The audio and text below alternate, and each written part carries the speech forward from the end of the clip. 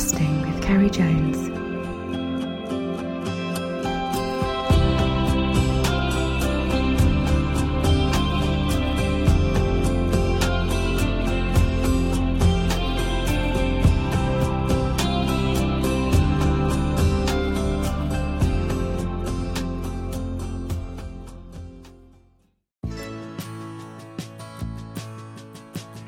Hi guys, and welcome to this week's podcast. I am long come back from the BFFI show. As I'm now the new editor of the Fly Fishing Journal, we had a stand there, and what a great show it was.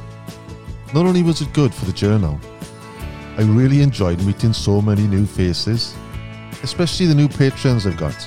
I met so many over the weekend, and it was nice to put a face to the name. Really enjoyed it. And even though the new post of being the editor is going to take a lot of my time, I'm still passionate about doing my podcast. And it was actually at the show I meet my guest for the first time.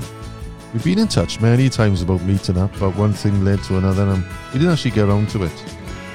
So as soon as I come back, I give him a message and recorded this podcast. So this week's guest hails from South Yorkshire and is quite a wizard when it comes to casting. And I don't think Harry Potter will be able to put a line out as well as he does. As well as being a qualified casting instructor, he talks of his guided trips to Iceland and also about his new Facebook group which he set up, Speyworks, giving advice for all types of fly fishing, plus a funny story which he had a lucky escape from and could easily been locked up in prison while fishing in Dubai. Welcome to my chat with Chris Haig. Welcome to my podcast, Chris, and thanks for coming on. Yeah, no, it's really nice. It was really nice to catch up with you at BFFI at weekend, and it's been a long time coming. We've been meaning to do it for a while, and it's great to chat. It was, wasn't it? And as always, when you're at the show, you know, you're on a stand, and like I was on the stand of the Fly Fishing Journal, and it's like, it's so busy, and you want to speak to different people, and then and when I saw you then, I thought, right, I need to chat to you, and you were busy yourself. And then so as soon as I came back home then, I thought, I've got to give you a message. But it was great to catch up because your name have come up in conversations with many people over the last year or two especially. And it was good finally to put a face to a name. Yeah, no, it was good to see you. It was nice to see you. So you've done many shows. I know I'm looking at your page and that. And have you ever done the BFFI? No, it's not a show that I've done. In fact, that's the first time I've ever been to it. And it were big numbers at that show on Saturday. There were some demos, and I saw a few. Obviously, Mackenzie's had a stand-up. So I spent quite a bit of time there. But I saw it predominantly as more of a fly time. There were a big fly time culture there, which were really good to catch up with some of the fly tyers there now. But no, overall, I was really impressed with it. It's not a show that I've done. I've demonstrated abroad at London Fly Fair, Chatsworth Game Fairs, places like that, but it's not one that I've ever done before. Yeah, I remember I went to the show.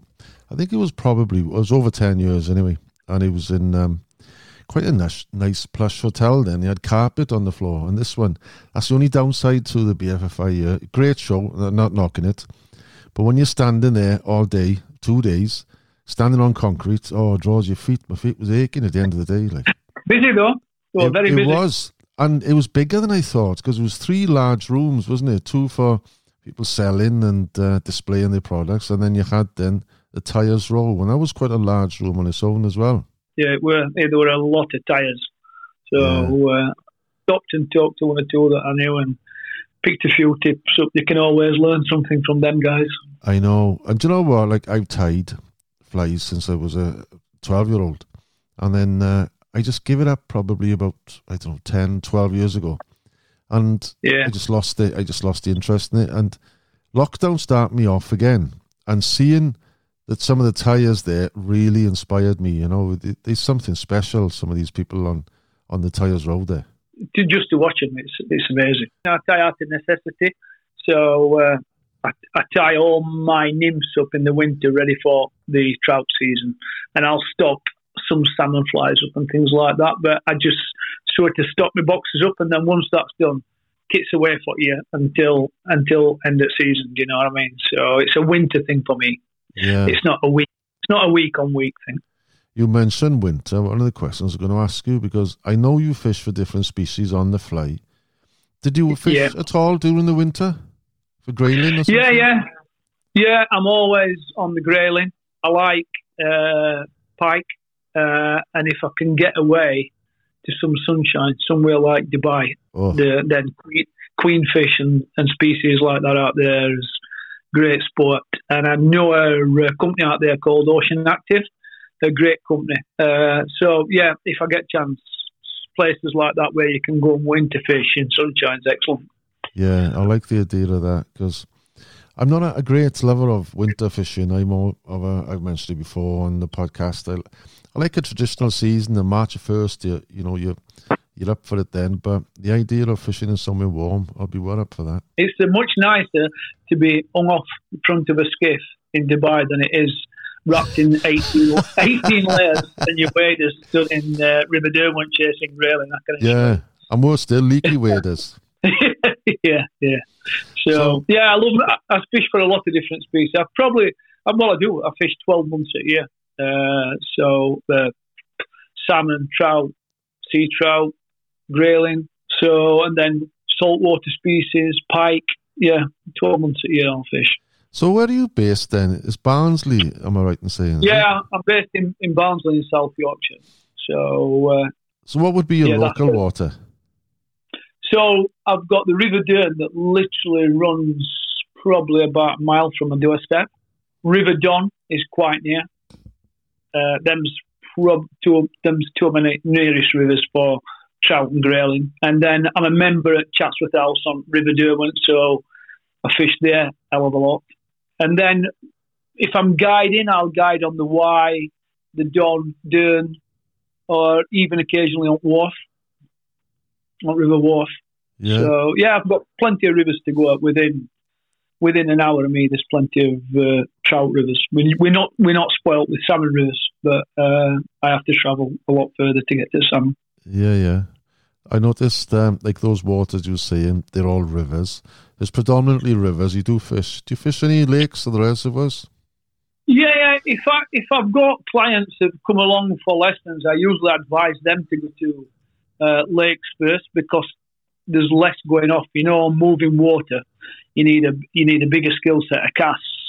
So I think it's easier for them to cut the teeth on still waters. So occasionally, once they've had a few lessons, I'll get asked, can you take me and guide me on a still water? So I do still waters, and I've done boat fishing in the past at places like Grafham and places like that. But my love is moving water. I love rivers. So how did it start for you then? Where we were based, where I was born, I literally lived 500 yards from River Dove. We had a canal about 300 yards away from us, and a reservoir maybe about 1,000 yards away from us. So I was surrounded by water as a kid. So I'd have fished in a puddle, to be honest. So we course fished or fished on river, and there were no fly fishing available to us. But my mum and dad used to take us to his boss's. He had a little villa type thing in Wales, like a cottagey type thing. Oh, yeah. And that's where I fell in love with in Wales. I saw people fly casting, and I just thought it was like an art form, and I was just smitten. That were it. And now I'll only ever fish a fly rod. I'll not fish any other species. If I can't get it on a fly, then I'm not getting it. There were rods actually at the place where we stayed, all shoved in the roof of the garage, and there were a river just nearby, and you could see salmon jumping up over rocks, and they were in abundance at that time, Kerry. So I probably fouled up a few and hooked my first salmon down there, and then was smitten by fly fishing. But it was the art form. It was watching these guys control this fly line that I fell in love with. So how old would you have been then? 10. Not 8. Yeah, about 10 years old, I would say then. Yeah. So this brings me on then, you saying you liked watching them and the art of the actual getting the line out. Most of your background, not so much background then, your your business then is a casting instructor, yeah? Yeah, so I try to offer all services if I'm honest, Gary. So yeah, a certified app guy, single and double-handed, with Gaia, and then I took my FFI Masters, single-handed. I took that in USA, and I took my double-handed Masters over here. So as certified as high as I can go. I became a level 3 assessor and an international ambassador for FFI as well. But what the services I offer is I'll give individual lessons, group workshops, obviously demos, guided days, destination trips, and mentoring. So mentoring other people to become instructors. So I try to offer a full package. If I get somebody that comes along, they can start the lessons with me, they can have a guided day with me. If they want to do a destination trip, that's fine. If they want to be mentored to be a professional instructor, they can be. So yeah, I try to offer all the services. So before we actually go on to where you teach and your trips, which you do, explain to me, because there are quite a few of you mentioned them then, these qualifications. You've got the Gaia, FFI, AppGuy. What is the difference to them then? If you look at the exams themselves, there's not a lot of difference in what they're asking you to do. The one thing I would say about the FFI is it's internationally recognised as opposed to other, UK-based. If I just got AppGuy and I went to Australia, they'd probably not even have heard of it, or I wouldn't be recognised. But if I'm FFI, if you're FFI, it's Fly Fishers International, so you're recognised worldwide. One of the things I like about FFI is they make sure that you stay current. So every 5 years, I have to go and do a peer performance test to make sure that my single-handed and my double-handed casting's still up to, master's level, so that I can assess other people. So they're quite on button with things like that, So, yeah, that's probably the difference, Gary. There's not a lot of difference in between what they ask you to do on exams from AppGuy to Gaia to FFI. Just FFI is internationally recognised. Yeah. So are you a master with the FFI, are you? Yeah, MCI and THCI, so Master Casting Instructor single-handed and TH two-handed Master Casting Instructor. Are they crossover? Say, for instance, you got a certain level with AppGuy, and then you were thinking, right, I'll get my FFI qualification. Can you jump in somewhere, or you just got to go start again? No, you can sort of miss the entry level out. So you could miss. There's a casting instructor and a masters for each discipline. So you could miss the casting instructor out and go straight to MCI, or miss the THCI, which is 200 casting instructor out, and go to THMCI, and reverse as well. So if you were a member FFI and you wanted to do the AppGuy or you wanted to do Gaia, you can miss, if you're certified at Masters, then you can miss the entry level out and take their advanced exam. So where is it you would instruct? Have you got waters where you, if somebody wanted to up your neck of the woods, then say, right, they want to have some instruction? Yeah. I mean, to be honest, I've even had people come from abroad for lessons.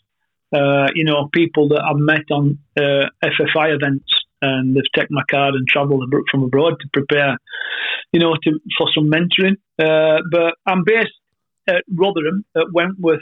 It's called Wentworth Fisheries, but it's actually a stately home, Wentworth Woodhouse. It's the biggest stately home in the country. And I've got a lake that's just, there's only me who uses it. It's got a submerged jetty. So it's excellent for spear casting off both shoulders. It's in the prettiest countryside. I've got deer running around. It's a stunning location. So that's where I do all my casting teaching. I used to do it at a shop called Fly Only, which is local. But they had some casting poles at the back of their shop. And they actually lost them. Somebody bought them, filled them in and put a business on there. So when that happened, obviously I had to look for a new place to teach, and I went to Wentworth Fisheries. Right. There's no trout in there. It's just for demonstration, the casting techniques. The lake I'm on they use it as a sort of growing big carp on for specimen at lakes at bottom. The lake below that had a syndicate on it last year, and that were a trout fishery. Some guys that'll come for lessons, they'll ask if they can stay on, and fish. So we offer that service as well.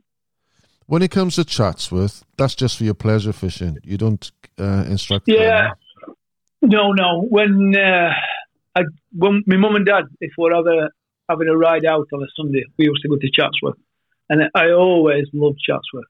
It was, it's such a stunning place, and rivers absolutely beautiful. You're going to struggle to find a prettier river that runs through their grounds. And I got a chance to become a member maybe about 5 years ago, so I took it on. That's where I go to clear my head. That's where I'll go and walk bank for miles and miles, pick a pool out, and then maybe you were on infit or wait for fish rising, you know what I mean, and try and get them on a dry. Is that stock then, or is it purely wild fish? It's wild browns, stock rainbow, stock blue. We get a good head of grayling in there this year. We also get barbel and the odd chub. Had some big. I've had double figure barbel out to Chatsworth, the River Derwent to Chatsworth. Not in the fly though, no. Yeah. Oh, did you? Took it on a nymph. Got it on a nymph and on a 3-weight rod with about 3 pound line. So you weren't targeting them; they just happened to come along, I guess. It were in a swim, and I was fishing for trout, and I upped it, and I thought, well, this is a lump, and then it set off down river, and I was there sprinting down river after it. But probably about 20, 25 minutes later, I got it to net. Yeah. Talking about Chatsworth, I remember actually, I did a game fair there once, and because they have these CLAs, don't they, every year, it's north, south, and this one particular year, I'm sure it was Chatsworth, and they got a little bridge going over the river, haven't they? Yeah, on the entrance to the house. It's a stunning building, that. I think they've just had all the windows gold leafed over the last couple of years. Really? And it's some ridiculous amount, like millions, to have these windows gold leafed. Oh, you just got PVC, I have. Yeah. A lot more user friendly, man. I've noticed as well you got some involvement with Guideline. What's the story there? You're pro staff or something, you? I left Guideline last year, and I've been with them for 10 years as pro staff. Oh, right. Right, and then I had a load of offers come in, and I thought, I'm very busy, Kerry, so I thought, do I need it? Anyway, Scott McKenzie contacted me. He said, I'd like to have a chat with you, Chris. And I says, look, Scott, I don't want to waste your time, but I don't know if I want to just be a pro staff for another company. And I didn't want to be seen, Kerry, as somebody that just jumped from brand to brand. I've never done that. I've been loyal. So, 10 years with Guideline tells you that. So he said, well, are you up in Scotland? I said, I'm up in a couple of weeks fishing. He says, would you mind if we had a meal and I have a chat to you? So went fishing, met him on the evening. We went and had a meal, and he said, look, I'm interested in you becoming part of our product development marketing team, so to stroke advisory capacity. So, it pricked my attention a little bit. And I'm like a casting junkie. If I'm not fishing, I've usually got a rod in my hand playing with it, doing some sort, something with it. So this could be interesting. So I went on board with them last year. We've been busy. We're doing the new FX2s is out. They're due to come into the country anytime. So I was part of that process. Scott, Andrew Toft, and a guy called Ian Kirk, they've been together for a long time. They tested rods. They came down to me. I tested them. We all gave us feedback. They went back. There were slight alterations until they got it exactly right. And then new products is due in any time now. So, exciting things going on. I aimed actually to go over and have a chat with him. I never met him. And I thought, right, I got to go and see Scott McKenzie. But he was so busy at the journalist stand, I just couldn't leave. But it was one of those things. I had so many people who wanted to meet. And it's different being at the stand and being just a guest, isn't it? Just a punter. It was nice. It was nice for me. I obviously spent a bit of time at stand, but I got a chance to walk around and meet one or two people that I hadn't seen for a while, so it was nice. Well, you say you fished for all different species on the river. Yeah. What's your favourite one? Probably, at this moment in time, I'm leaning towards salmon. I've done a lot of salmon fishing over the last few years. Yeah. But it sort of goes in seasons for me, Kerry. So I'm sort of grayling pike now. Then when it comes into early season, I'll be on chasing trout. And then I'll flip over to salmon. And then I run a couple of trips into Iceland. So I'll be on salmon for the rest of the year. And hopefully at some point, I'll sneak a saltwater trip in. There's just something special about them salmon. King salmon. They don't call them king salmon for nothing. I hooked a couple I had probably about 5 fish over 15 pound on West Ranger. And 2, in fact, there's a video, they're both on my YouTube channel and they're also on my social media channel. And one literally pulled me out, took me from one stretch, one beat, pulled me down onto the next beat. I thought we were going to finish up in Edge. I just couldn't put brakes on it. It's exciting, unbelievable strength and power. There's just something about him in Iceland. I don't know if it's, clarity of water, it being cold, it being highly oxygenated. They don't have to travel as far from the feeding grounds to get back into the water. But you walk into an 8-pound fish in Iceland, and you actually think you've got a 12, 13-pound fish on your hands. You need to be fit then. You need to be able to run. Yeah. Well, before that comes on to something I want to chat to you about, actually. Before we go on to your Iceland trips, you used to be a footballer, yeah? Professional footballer. Yeah, I played all the way through youth system at Sheffield Wednesday. And then I actually was full-time when I first left school, yeah. I had a spell at Barnsley, and actually I had a spell down at Newport, but probably about 12 operations on my left knee put paid to that career. What was that like? Because it must be the buzz to be able to play for a team professionally in front of a good crowd. Well, to be fair, I only sort of had a couple of run-outs with first team, like pre-season and that, you know what I mean? So I got an injury early on in my career, and I lost some movement in that knee. So right. It's sort of kiboshed my career. But yeah, I mean, when I was at school, I was capable, but I just weren't interested because I knew that I was signing professional when I left school. Yeah. So I had no interest in sports being a massive part of my life. Football, and then when I packed in with football, I qualified for English triathlon, British triathlon team, amateurs. Yeah. So yeah, it's been a massive part of my life, sport.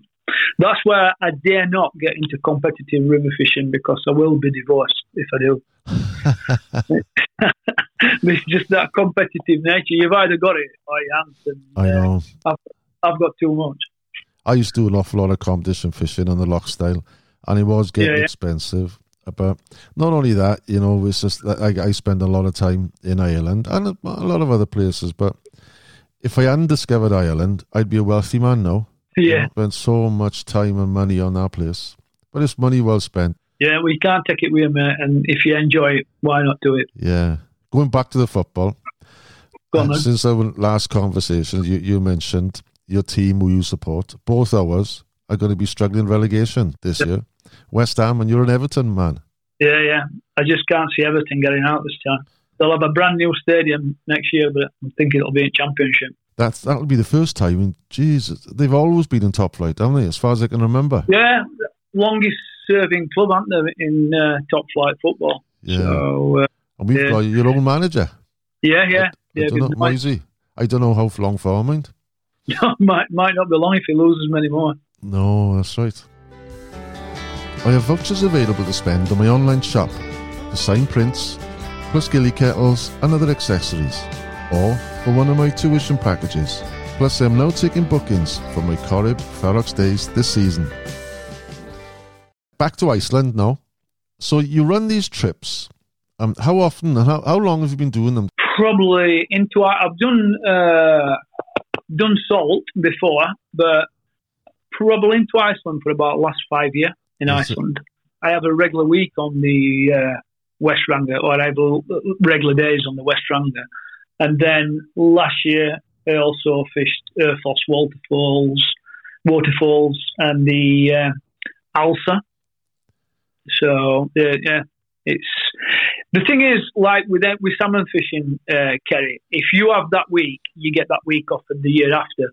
So getting onto a prime week is hard to do. Once you've got that week, you're always offered that week. You know what I mean? But the prices have gone up ridiculously, ridiculous amount prime time in Iceland this year, like 35% increase for a prime week in Iceland this year. Wow. Yeah, we've changed our week. I've dropped it from July because it was just too expensive.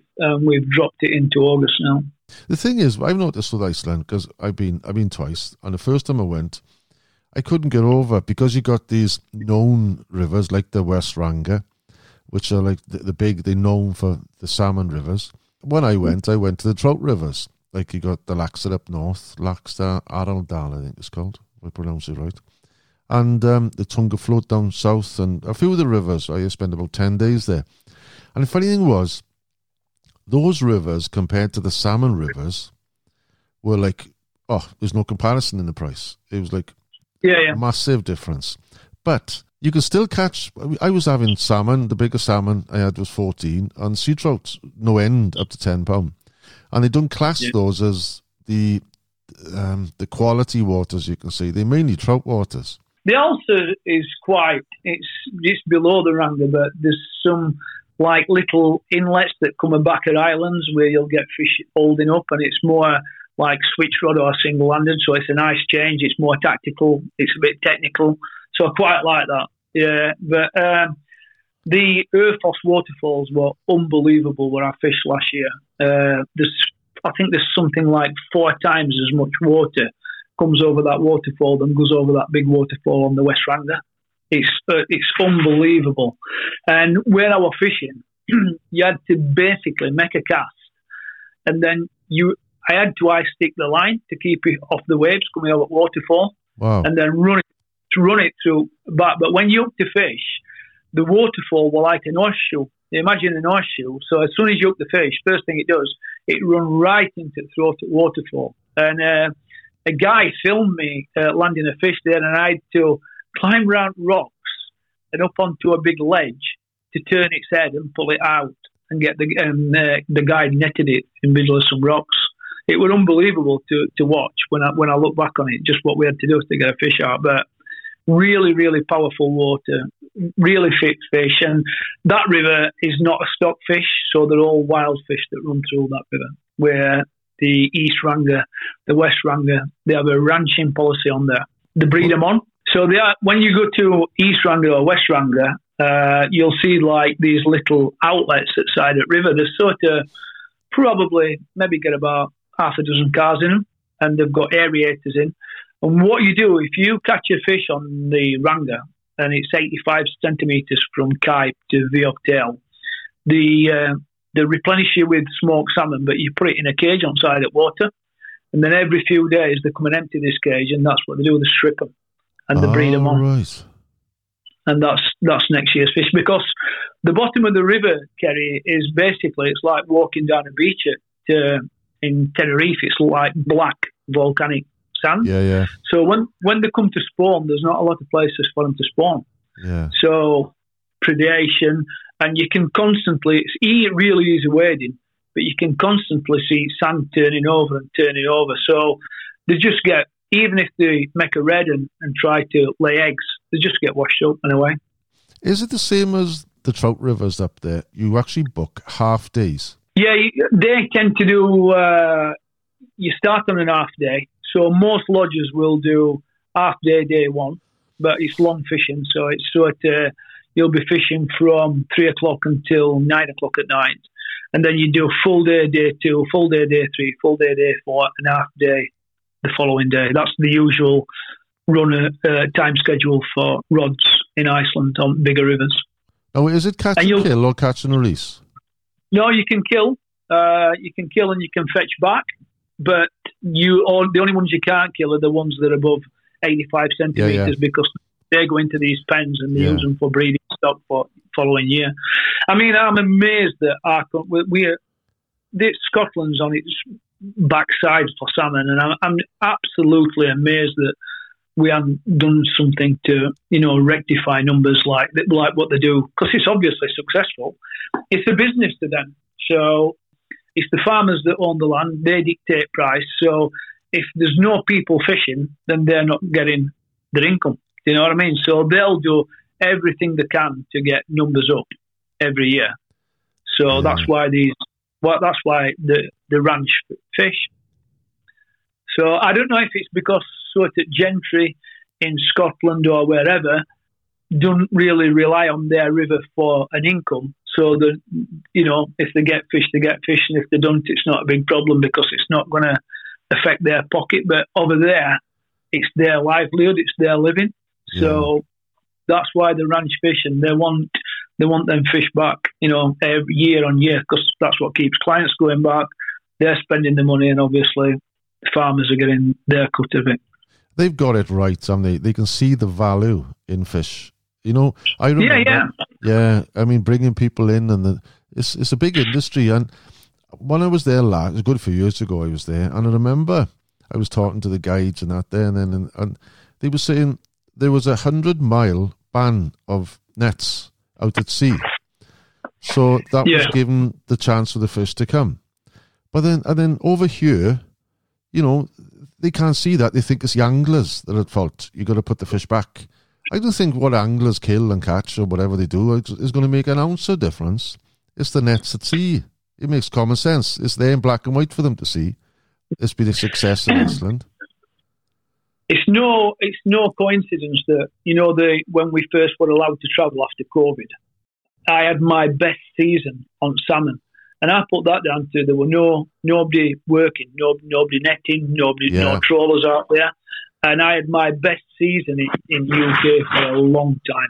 Yeah, and I put that down to less nets, less trawlers. Yeah.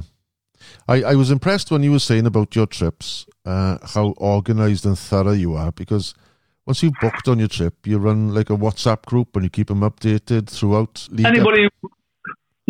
anybody who comes on one of my trips, so we start a WhatsApp group. I cover everything: equipment, clothing, flies, anything they need to know about lodge. They'll post a question in there. I'll answer it. So there's nobody going out there blind. We were out there last year, and there was a guy who come out with a destination company. I'm not mentioning no names, but he'd fetched totally the wrong equipment. His advice were totally wrong. He'd got everything that I told him to take, and I don't want that for my clients. I want them to go out there, and I want them to have the best possible experience they can, even down to casting. If they'll come for lessons, and I'll say, I'll use this cast on this certain beat because it works or whatever. And I have a thing called the only way is spay, because if you learn to spay cast, you will definitely up your numbers on fish, whether it be trout, salmon or whatever, because the amount of people I see walk down a river and then they can't jump in and make a cast when they've got obstructions behind, and they're just walking past fish, past superb pools, So for me, spare's the way. And I try to drive that home to the guys that are going on trip, because there is some tricky areas, but if you're competent spearcaster, it's nothing you can't deal with. On the Ranga, you're catching these big salmon and plenty of them, but do you get any trout at all on there? Yeah, I've had double figure plus on. So I've had one about 10, 12 pounds, something like that. Wow. Absolute stunning fish. Colours on trout out there are unbelievable. How did that come about? So we were fishing on the Monument. Anybody who knows the West Ranga, we were fishing on Monument, and it was tough going. There weren't really anything showing. So I said to guide who I know quite well out there. So I said, there's a free stretch of river just above the lodge, and it's notorious for big trout. Down, and what they've done, Kerry, they've took a bridge down, a long bridge that went across this river, but they've left the big concrete pillars in the water, so you can see it causes like a riffle at back, and they're just like hot spots for fish holding. Maybe only made 2 or 3 casts and felt this tug. the tug's the drug, and it really it was a really aggressive take, and I thought it was a salmon, and then once it started showing, I realised it was a trout, and it was probably as good a looking fish as I've ever caught. It was absolutely stunning. Yeah, colours amazing. A nice bonus then. You got a photograph of that fish by any chance? I have somewhere. Yeah, I have. Be nice to see that. Yeah, I'll send you a photo down. But it's strange, you bump into them there, but you're not bumping into them throughout river all the time. They've got to be there, but you just don't bump into them. Although one of the guys last year had probably one slightly bigger than what I had last year. What? And then when I went back in September, they actually allow them to start spinning in September, so it becomes not totally exclusive to fly water. Yeah. And there were a guy there caught 120-pound sea trout. Wow. What is your angle on the strike? People say you wait. There's a delay, isn't it? Do you wait? Yeah. No. If I posted this in a question for the week in Spearworks just to get a reaction to what people do and to debate it. If I'm honest, as soon as I feel some weight on that line, I lift. I wouldn't say I hit it hard. I lift into it, and then once I've totally got weighted fish, then I'll just give it a little tug to set the hook on. Yeah. I'm also conscious that fish hasn't turned on me when I tug it, so I'll lift into it, feel the weight of the fish, but I like to try and make sure that it's facing me before I give it a little tug. I wouldn't want to tug it as it were going back to a life, because there's every chance you might pull it out. What is your biggest salmon? 20. And where was that from? Ranga? No. Sorry, I think it was... Yeah, I've had one off Ranga, which a few years ago, which was just like...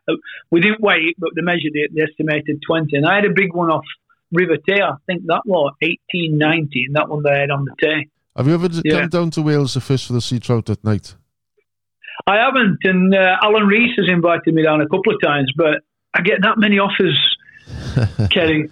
And like this year I'm potentially going to assess abroad for FFI, so that might be 2 trips. I've been asked about Malaysia and Italy. I've got my own two trips into Iceland, my own family holidays. I might be trying to go to Dubai saltwater fishing. I've counted up last year. I think I flew, I don't know if it was 14 or 16 times I flew last year. Wow. You were saying about Dubai. Tell me this story you told me the other day.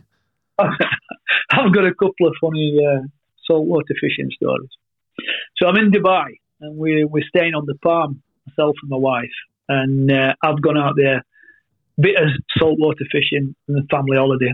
So we laid on sunbed and I sees all this activity on water. So Bev says to me, "You're like a cat on a tin roof. What's up with you?" I said, "Look at all them fish that are jumping." I said, "Dell, I'm bait fish underneath." She said, "How do you know?" I says, "Because they're coming through the surface." And I says, "Look at birds trying to feed from above." So she went, "You're going fishing tomorrow. You'll get plenty of fishing tomorrow." I went, "I'm going to get my rod now." So I nipped up to the room, come back down, strung my rod up. She went, "Where are you going?" I said, "I'm going to walk up to the top." And she says, "Oh, wait a minute, I'll go walk up with you." So walks up beach. I could see this bait ball getting shoved about. Anyway, it started coming towards me. So made a cast. Bang, I felt the weight of a fish, but all of a sudden nothing there. So when I pulled in, it just... Obviously, it was a toothy critter because it had just gone straight through my line. So I quickly put a trace on, and I made a couple more casts, and I started picking needlefish up. Have you ever caught needlefish? No, I haven't. They are the smelliest fish ever. You know when you catch grayling, you can smell grayling on your hands. Yeah. Well, they are a lot more smelly than what they are. Honestly, they've got to be the smelliest fish in the world. So I'm releasing these needlefish, and then I make another cast, and I thought this is something bigger. And when I got it in, it was a barracuda. And I think what happening, Kerry, were barracuda were shoving needlefish into the beach, into the surface, and some more small bait fish, and feeding on them. So I'm watching my hands, and I'm releasing this barracuda, and this boat pulls around the corner, big red and white boat with security right down the side. So my wife, Bev, says to me, they're watching you, Chris. I went, well, what am I doing wrong, Bev? I want to join the fishing line and, what can I possibly be doing wrong? She went, if I were you, I won't cast again. Look at them, they're all looking at you. And they were all in white ropes. So I brought my rod down, I released this fish, brought my rod down, and we're walking back down beach. And as we're walking down beach, this boat is actually tracking us down beach. And she went, look, they're not going. They're not prepared to go. I went, Bev, do me a favour. She went, what? I went, take that hat off. She'd got an hat on. It was size her umbrella, the sun hat. I says, we might as well be walking down beach with a flare. They can spot us at 100 mile away. Anyway, we got back down to our hotel and we sort of mingled in and laid on the sunbeds, and I put rod underneath, and they obviously lost us and they pulled away. But that night we were driving off Palm into the city for just some shopping. And as we're driving off Palm, the big motorway signs. You have a motorway that light up. Yeah. This sign was huge, and it said strictly no fishing on the Palm. Jeez. So that was a near miss. So we were nearly banged up aboard on that popular TV program. You'd have had plenty of time to tie flies over the next few years, I suppose. Yeah.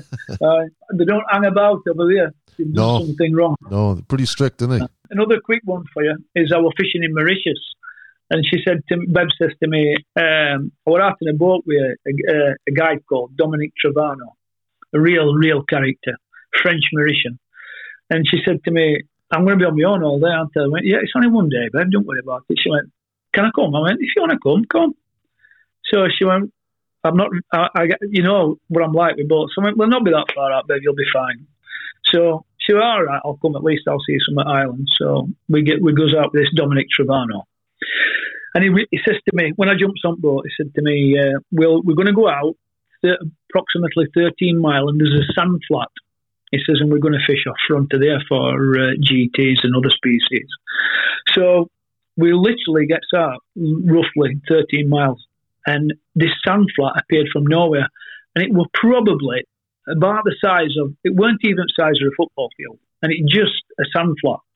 So pilot pulls boat up. He jumps out. I jumps out, throws me rod, and he says to Bev, does Madame want to come and take some photos? So she went, yeah, I can do. So we gets her off boat, gets her on island. There's myself and him fishing off front of island, and we're picking GT up. There's some sharks on as well, because he's saying, get them in as fast as you can. Some black tip reef sharks. So he said, look, we're going to move. We've got a few fish, but he says we're going to move. So when it comes to get back in the boat, he says, does Madame want to come, or would Madame like to stay here for a while? So she said, well, how long are you going to be? He says, oh, not long. We're just going a little bit further out to fish a reef, and we'll come back and pick you up. So my wife goes, Chris, I'll be all right here. I've got some suntan cream and I've got a book. I'll be fine. So we jumps back on boat. We goes out and fishes this reef. About 4 hours later. Oh, no. About 4 hours later, we rock back up on this island. She says to me, I started to panic then. She says, I started doing my desert island dips. So, yeah, we've had a surprise she was speaking to you after. Surprised we're still married. Yeah. When I introduced her as my first wife, because if we have many more of them, there'll definitely be a number two, won't there? She doesn't fish though, no? No, it's a good job, isn't it? It's a good job. I bet when she goes and all this with you, she knows that to take lots of bucks. Yeah, it's an argument if whether I get an extra rod in or she gets an extra handbag in.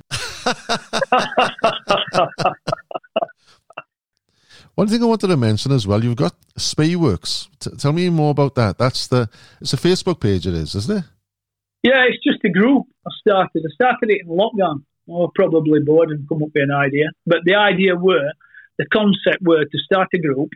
And again, I called it Spearworks because when I do a demonstration, I'll say the only way is spay. Improve your spay casting, you'll up your catch rates. And so I thought, I'll name it Spearworks. And the idea were that it were like an hub where people could come on, if they want to post the pictures of fish they've caught. I encourage them to put on what rod reel and line setup they're using. if they want to post a question. We've all done it, Kerry. When we first started fishing, we've gone out and bought a kit that's not balanced, that don't really do us any favours. Yeah. And you can go out there and spend thousands before you start understanding equipment. I mean, for example, double-handed lines is an absolute minefield for anybody that's new coming into industry or coming into sport. So it was somewhere I wanted where people could come and ask questions without feeling embarrassed or post debates. We've had debates on what you mentioned earlier today, where do you strike, do you lift, do you feel weight, do you let fish run? We've had debates on whether you play a fish with an high stick or you play it on side with a low stick. And you get, it's not just about, I didn't want it to be the Chris Haig show. I wanted it to be, people being able to like bounce ideas off each other and learn.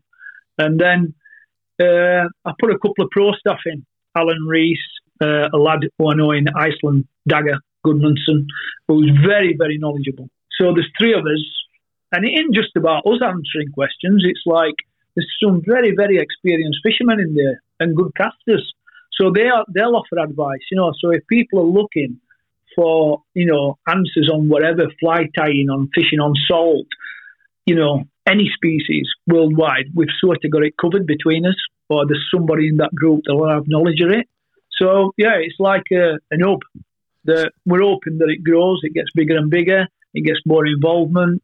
And so the Facebook page is just called Speyworks. And they'll find you then, it's just a group. It's a group. If you check, if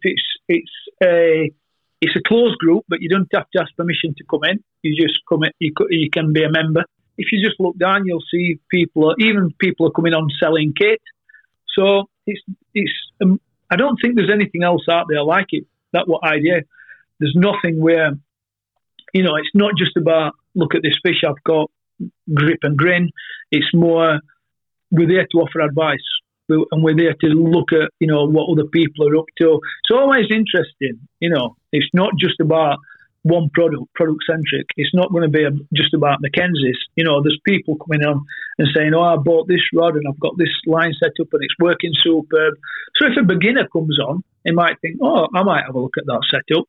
Or Chris has mentioned that Mackenzie rod. I might try that, but it's not being created to be just one product. I just want everybody's input and a place where people can come, share ideas and learn from each other.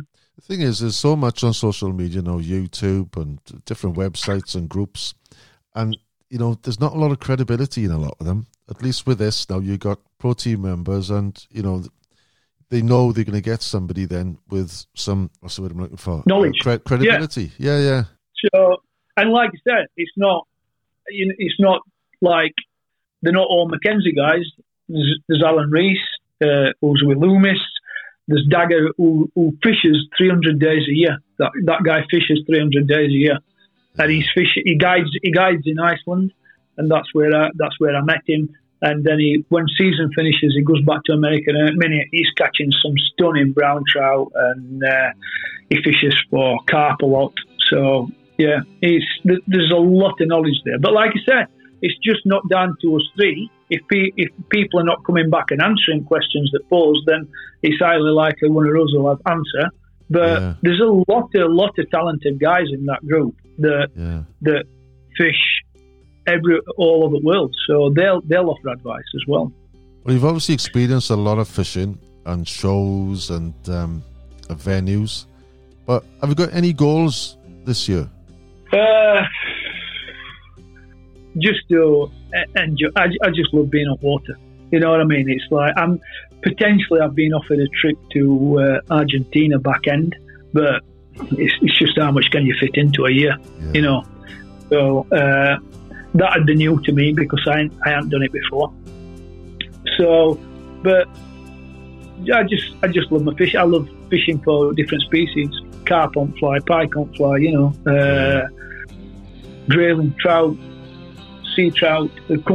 Sea trout always come by byproducts of fishing for salmon for me. I don't specifically target them, you know what I mean? So, and then saltwater species. I mean, I fished in Kenya for tuna and sailfish USA, snook, tarpon, GT, queens, shark, barracudas in Dubai, Mauritius, different species. I just enjoy having a fly rod in my hand, experiencing different rivers, different techniques, or different waters. Yeah. Well, there's one more question I'll have to ask, which I ask everyone. Where would you want to be to make your last cast? It's a tough one. It's a tough one because I enjoy all the species, but it'll probably be at this moment in time home pool on West Ranga. Like last year, we ate the Ranga at an absolute brilliant time last year, and we were about July 20th. Right. Well, let's hope it's not this July the 20th. Yeah, there's no guarantees as there with salmon. You know what I mean? It'll never be same year on year. They don't come same time. But we absolutely nailed our week last year. I've enjoyed the chat, and hopefully sometime this year, if we can fit it in, I'll come up to Chatsworth, up your neck of the woods. More than welcome to come up and spend a day on river, mate. I'd love to have a day on water with you. That'd be fantastic. Thanks very much, buddy. Take care, Chris. If you've enjoyed this podcast and want to listen to more, please consider becoming a Patreon. Well, you will get over 100 past episodes and weekly podcasts, plus photography and exclusive content. To join, visit patreon.com/casting with Kerry Jones, or see the link on my website, castingwithkerryjones.com. Well, that's all for now. Tight lines and don't strike too soon.